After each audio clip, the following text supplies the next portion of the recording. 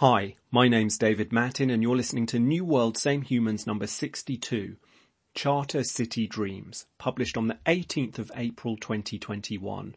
You can find the links included in this instalment and a link to the text version on the New World Same Humans article page where this podcast is embedded.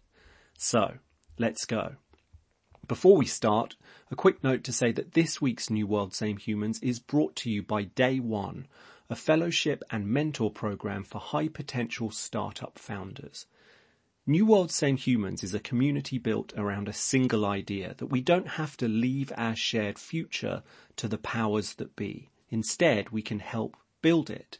Day One can help you do just that. The Day One Fellowship is a community where the earliest stage founders accelerate their startups. Being an early stage founder is a special kind of hard, ever-present uncertainty, big decisions, steep learning curves, and staring ahead at a lonely journey. There's an infinite amount of content out there, but little real support. Enter Day One, where founders tap into a high-touch community, expertise, guidance, and a deep network. Founders find direction, momentum, and hit big milestones such as shipping an MVP, making your first dollar, finding a co-founder, or preparing to fundraise. Cohort 3 kicks off on the 25th of April. You can learn more and apply by following the link you'll find embedded in the article page. I've written often in this newsletter about what is next for cities. Recent debate on that subject has tended to focus on the industrialized world.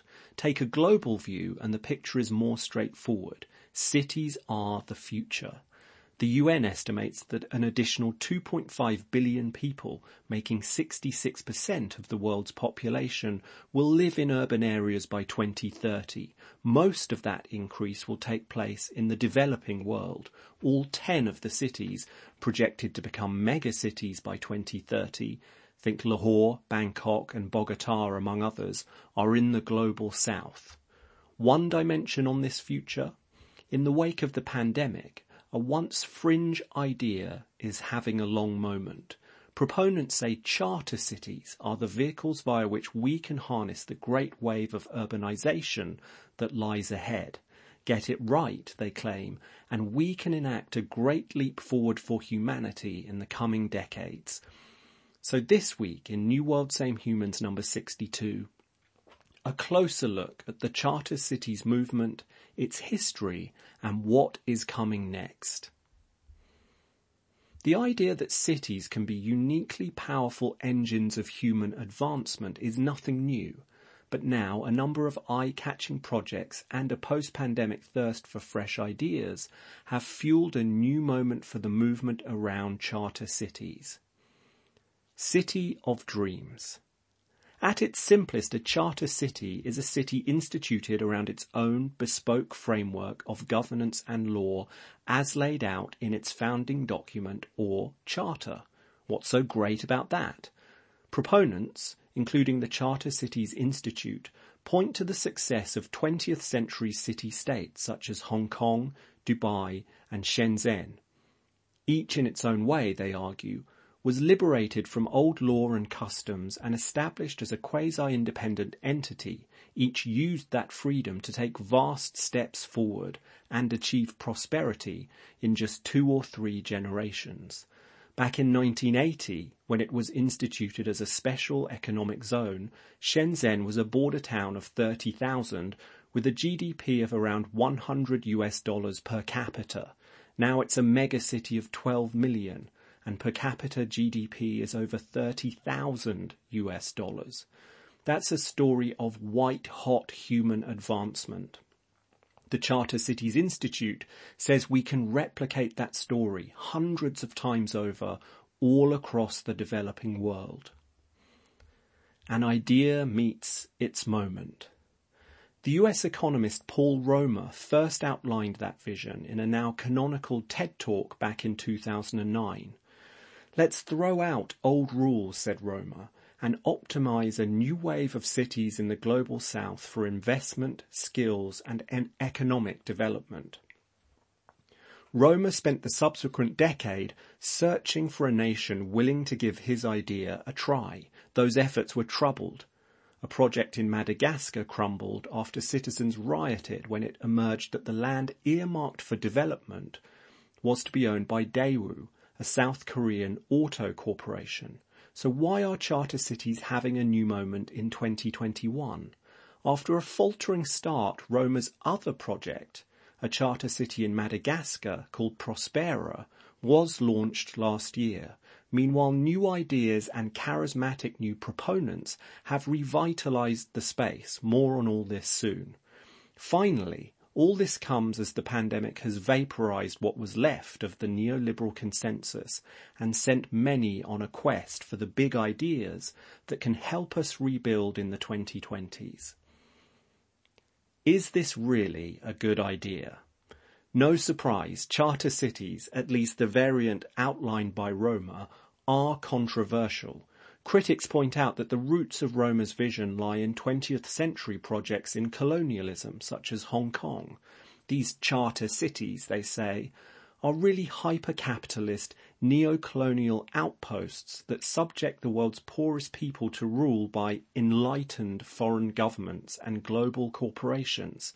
The failed project in Madagascar did nothing to assuage those concerns. So the big question for charter cities in 2021, are they more than just a neo-colonial fantasy? Can they really supercharge economic growth and do it fairly and sustainably in the developing world? Or is this, in the end, about old-fashioned 20th century style capitalism, exploitative, environmentally damaging, and rigged so that the global north always wins?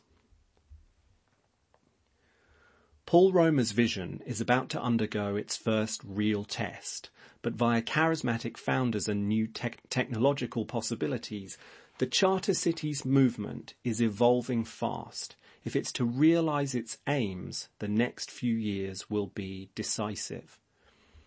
A test case, Prospera.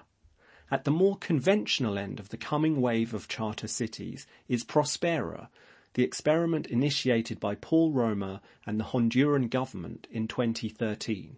Located offshore on the small tropical island of Roatan, the city will operate under its own constitution and a legal framework, including low tax rates, designed to attract entrepreneurs.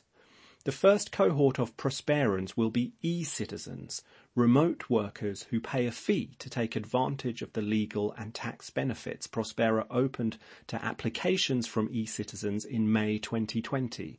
But there are plans, once infrastructure is built, for a bustling physical city. Those behind it say it can become the Hong Kong of the Caribbean.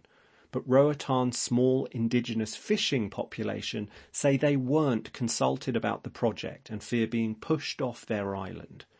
It's the first real-world test of Roma's vision for economically liberalised, trade-centric cities as engines of growth in the developing world. The fate of Prospera will help shape the future of charter cities more broadly. Cities as startups.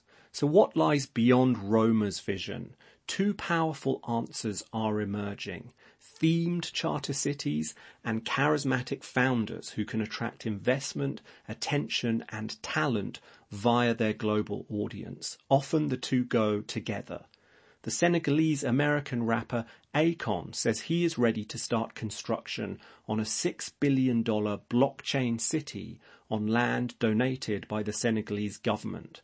The city will run on a cryptocurrency called Acoin, launched by Akon in 2018, a powerful play given 350 million people in sub-Saharan Africa are unbanked. Akon hopes that his decentralised, sustainable smart city, there are plans for resorts, a stadium and a business district, can act as a model for development across the continent. Meanwhile, the Charter Cities movement is coming to the global north too, and you'll never guess who is behind the move. In March, Elon Musk announced new plans for the small town in Texas, Boca Chica, that currently hosts a minor SpaceX facility. Musk says he wants to grow Starbase into a proper city. Local authorities were quick to make clear that there is as yet no formal agreement on these plans. Cities in the cloud.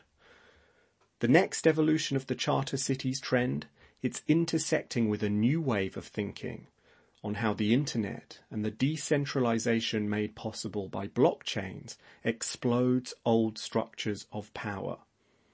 The influential Silicon Valley VC Balaji Srinivasan says we're moving out of a world in which the nation state, a state organized around shared location, is the primary unit of power, and towards one in which the networked state, organized around a shared belief, takes its place. A new wave of cities, he says, will begin life as networked cities in the cloud, in which like-minded people come together to transact on a blockchain. One early attempt to realize this vision, launched in 2020, Plumia bills itself the first country on the internet. It's aimed principally at the rising number of digital nomad knowledge workers, estimated to rise to 1 billion by 2035, and wants to provide them with infrastructure for living anywhere, starting with global health insurance. The Cloud Cities dream, though, extends much further towards blockchain-fueled cities built around a shared set of values, skills, or even a shared religion. As the power of the nation-state wanes in a connected world, is the next great atomic unit of power, the Cloud City, united around loyalty to a shared value, about to emerge. The New World Metropolis. Thanks for listening this week. I refer to New World Same Humans as a community, but perhaps what we're really building here are the beginnings of a new city in the cloud. The New World Metropolis would lay its foundations on a single idea that we must come together in the 21st century to build a future that serves, not subjugates, humans. While I draw up the plans, there's one thing you can do to help: share. Now you've made it to the end of this week's instalment, please consider forwarding the email to someone who'd also enjoy it, or share it across one of your social networks with a note on why you found it valuable. All you have to do is navigate back to the article page where this podcast is embedded and hit the share button. I'll be back on Wednesday with another new week, Same Humans. Until then, be well.